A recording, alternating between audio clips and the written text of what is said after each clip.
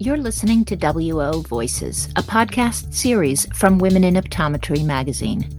I'm Marjolin Bielefeld, editor of Women in Optometry. We're delighted you can join us. Welcome. We're here today with Dr. Neda Gioia. Dr. Gioia is the owner of Integrative Vision in Shrewsbury, New Jersey. And we're joined by Rebecca Treen, a member of the class of 2026 at SUNY Optometry. Welcome to you both. Thank you, Marjolin. Thanks for having me. Rebecca, tell us a little bit first about how you became interested in ocular nutrition. Yeah, so my interest in nutrition and my interest in optometry were very independent, but they've more recently become codependent as I've studied more optometry and I've really enriched my knowledge in nutrition throughout my undergraduate degree in life sciences at Queen's University and now optometry school at SUNY. It is miraculous how you can look at someone's eye and really get a sense of their overall health by just seeing how their blood flow in their retina and just getting the case history from a patient is just, it tells a lot about someone's overall health when you can see it into their eye. Now, what I love is that here you are starting still relatively early in your optometry school career, and you have connected yourself with Dr. Gioia, which is fabulous. What a lucky thing to find somebody whose interest is aligned. I had the pleasure of meeting Dr. Gioia in October at an event called Networking with the Doctors, and I was fascinated by how she integrates nutrition into her practice. And I very coincidentally got to re-encounter her again in February when I was working on an innovator award for my school to collaborate nutrition and optometry. And a classmate of ours was like, hey, my boss is really interested in nutrition and optometry. And I was trying to find a way to maybe reach out to Dr. Gioia and get her input on my innovator award. And sure enough, this classmate's boss was Dr. Gioia. So it was like all the stars aligned to connect with her again. And I really valued her input. The amount of acceptance that I get or have gotten over the years with even talking about nutritional aspects of healthcare has always been kind of tilted with some of the younger population. So it was actually intriguing in my patient base.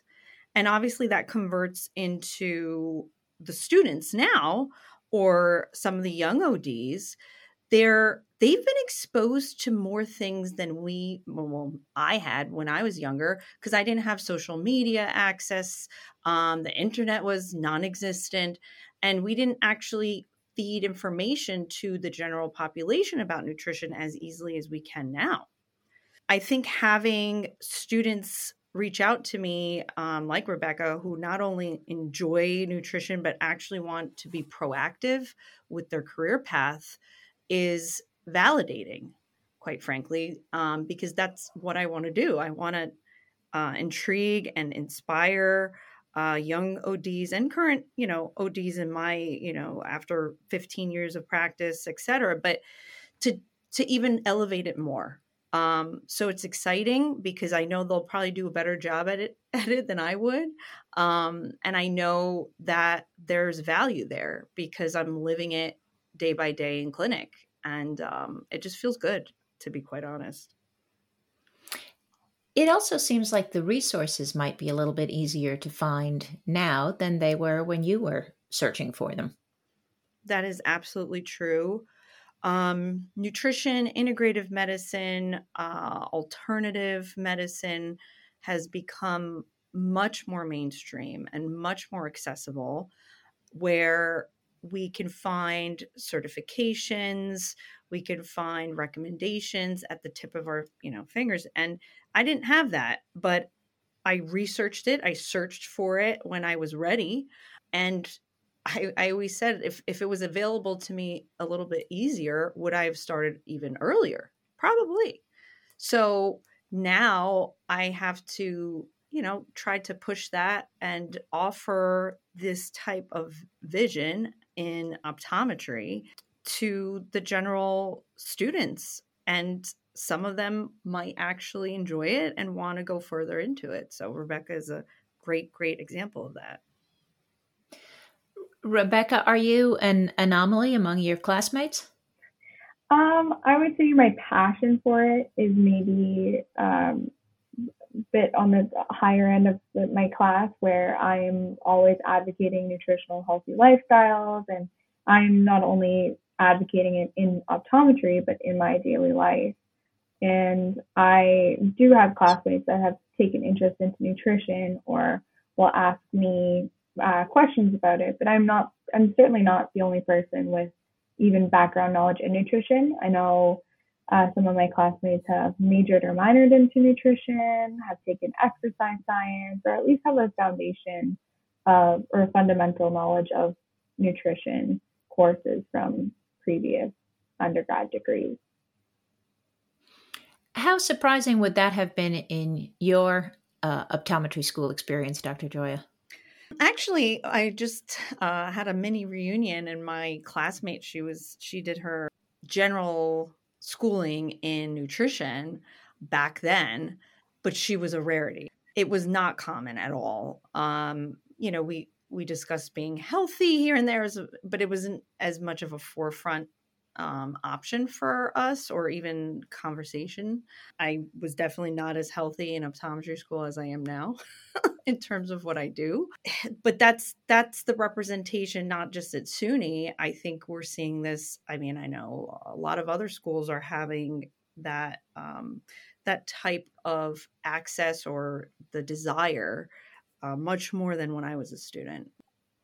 What do you think changed? I mean, I know you mentioned social media and access to information through the internet, but either of you, do you have a sense of what else is sort of pushing this bigger interest in nutrition and well-being?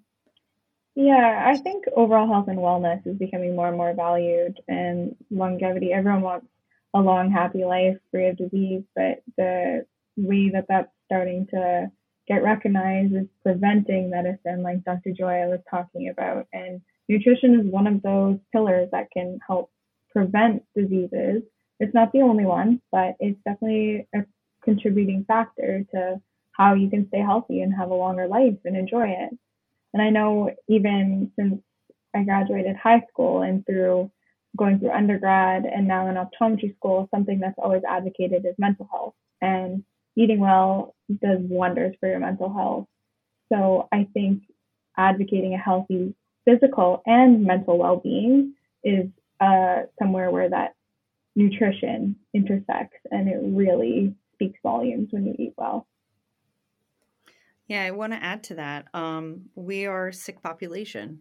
We're not getting healthier, we're getting sicker.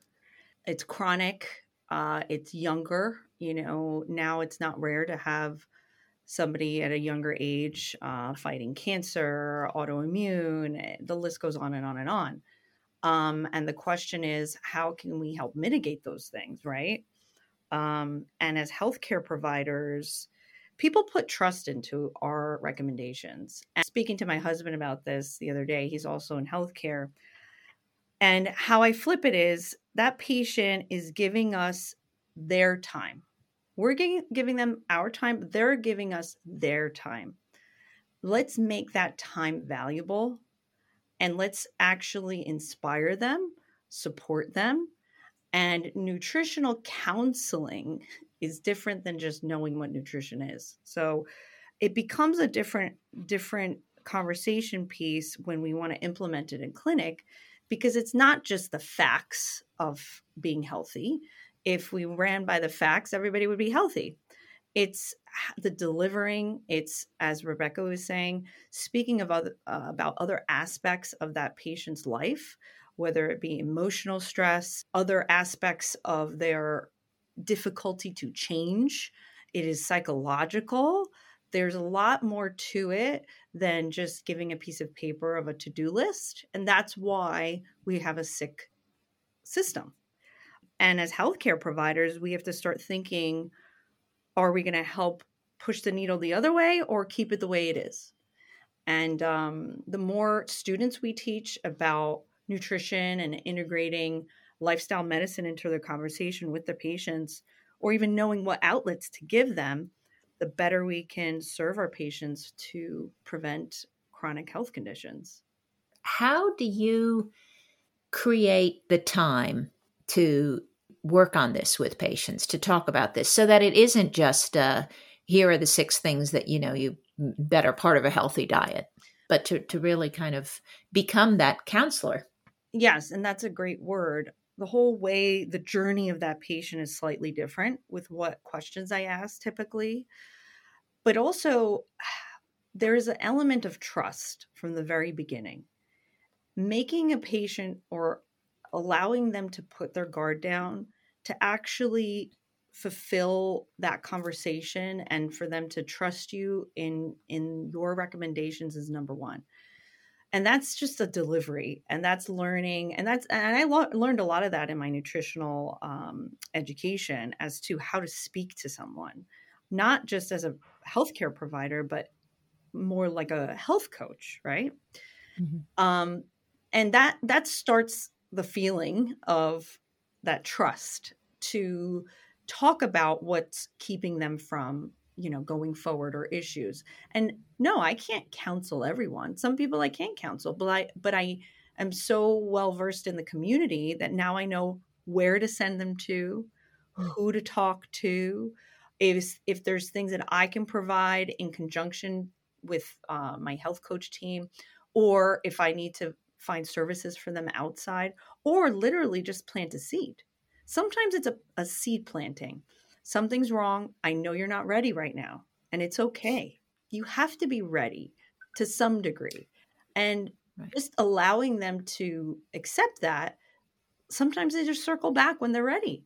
And, Dr. G, I want to talk about that stuff that you were telling me about. I was thinking about it, and I spoke to it with my husband or whatever. It doesn't work with every patient because they're not ready in their journey, but allowing them to even have access to it is huge. Do you find yourself talking with your classmates, Rebecca, about nutrition? I do. And I even think when we have a luncheon at school and it's a free lunch and there's pizza coming in, you hear everyone go, "Yay, free pizza!" But by the second or third lunch, especially if it's in a row and there's pizza, people are going, "Oh my gosh, like it's free food, but it's pizza," and you're going, "I don't want to eat pizza. Like I really want to eat, like my body's craving vegetables or something healthy or sustainable," because you get out at 3 o'clock and you're hungry again. And I think that kind of goes to show too that we all want to eat well, or when we're learning about it in class, it gives us that motivation to eat better. Because if we're really going to practice what we preach and we are trying to help patients be the healthiest version of themselves, it's really got to start with us too. So I believe that a lot of my classmates would definitely make the push if they're not actively doing it, that they want to eat healthier or find the time. And as a student, I get that can be challenging. We see a diverse range of patients at SUNY Optometry, and I believe that most communities have a very wide array of patient care, and the social determinants of health will always play a factor. But like Dr. Gioia said, taking your patient into consideration and giving them that level of support and those suggestions on how to make themselves their healthiest version of themselves, even if that's integrating micro changes. I think every person, and certainly all the students here, are looking for that too. And how can we do that to provide that to our future patients? What model do you think might work for this to become more widespread in optometry, Dr. Gioia? You have an integrative health practice, so you have set aside time, or you do set aside time with patients for nutritional counseling and nutritional conversations. But is it sustainable or feasible to kind of work some nutrition into ordinary patient encounters? That's a great question. I think you can always dabble in that, because even your primary care, who might have only 5 minutes with you, might say, "Eat healthier," just those words. But again, that doesn't really spark change typically. what I have is more of a test model. I did it for myself. I did it to prove that it's conceptually accepted by patients. It's not odd to them. That was my goal. And the secondary arm of that is, this is great, but we don't need everyone to do this. I get asked, do you, other special subspecialties in eye care? And I don't do those things because I don't have the time, right? Mm-hmm. But what if we had a Rebecca who was within a multidisciplinary practice, right? And we had another Rebecca in a different practice, and another Rebecca in another practice, right? So that's more of what is possible, where we don't have to have every doctor have a well-versed nutritional education right now, because that is going to be a very high demand. But we can start where, if there are interested doctors or candidates to expand their knowledge in nutrition and actually get certified, well-machined instruction from high-level schools, and really be confident with their recommendations, why can't we bring that upon different practices? Mm-hmm. That's what's happening. We're seeing more and more group practices. This, for me, is just kind of like a stepping stone of seeing what it can be in, let's just say, 5 to 10 years, where we start replicating and providing knowledge as to how to install it into a practice and put that model within a practice versus the practice being only nutrition centric. That's a great point. Obviously that's a long road, but as long as there's Rebeccas out there who are interested, that's planting a seed for the next and the next. And that would be a beautiful thing, because now you can actually, somebody can actually say, hey, within a practice, if you want to know more about that, I can refer you to my colleague, Rebecca, who is well trained in nutritional counseling, et cetera. So I do see that as the way that it's going to change, at least initially. Yeah, and what Dr. Gioia was saying about integrating that into multidisciplinary practices is interprofessional collaboration in healthcare can really go a long way to really increase the quality of care that we can provide to our patients. So having these services like Dr. Gioia with her integrative vision is so beneficial, and it might not hit every patient's peak interest, but it's going to make a huge impact on so many, or those micro changes that do lead to those huge impacts. And the way her model of practice is working is really tailored to every patient. Like, you would walk out of her office and you'd feel cared for, because it's not the basic eye exam that you would go to in anyone's office. It's really paying attention to you and how to optimize your health. The Ocular Wellness and Nutrition Society, it wasn't around as part of your optometric education. No, and I originally had to search for it, because at that point I already had a certification in nutrition just for my own self-care. Dig a little bit to even find it. And when I found it, I was floored that it even existed, and then got, very much involved, even more so into implementing nutrition into the optometric setting. But that kind of gave me even more of a validation that there's other docs like me,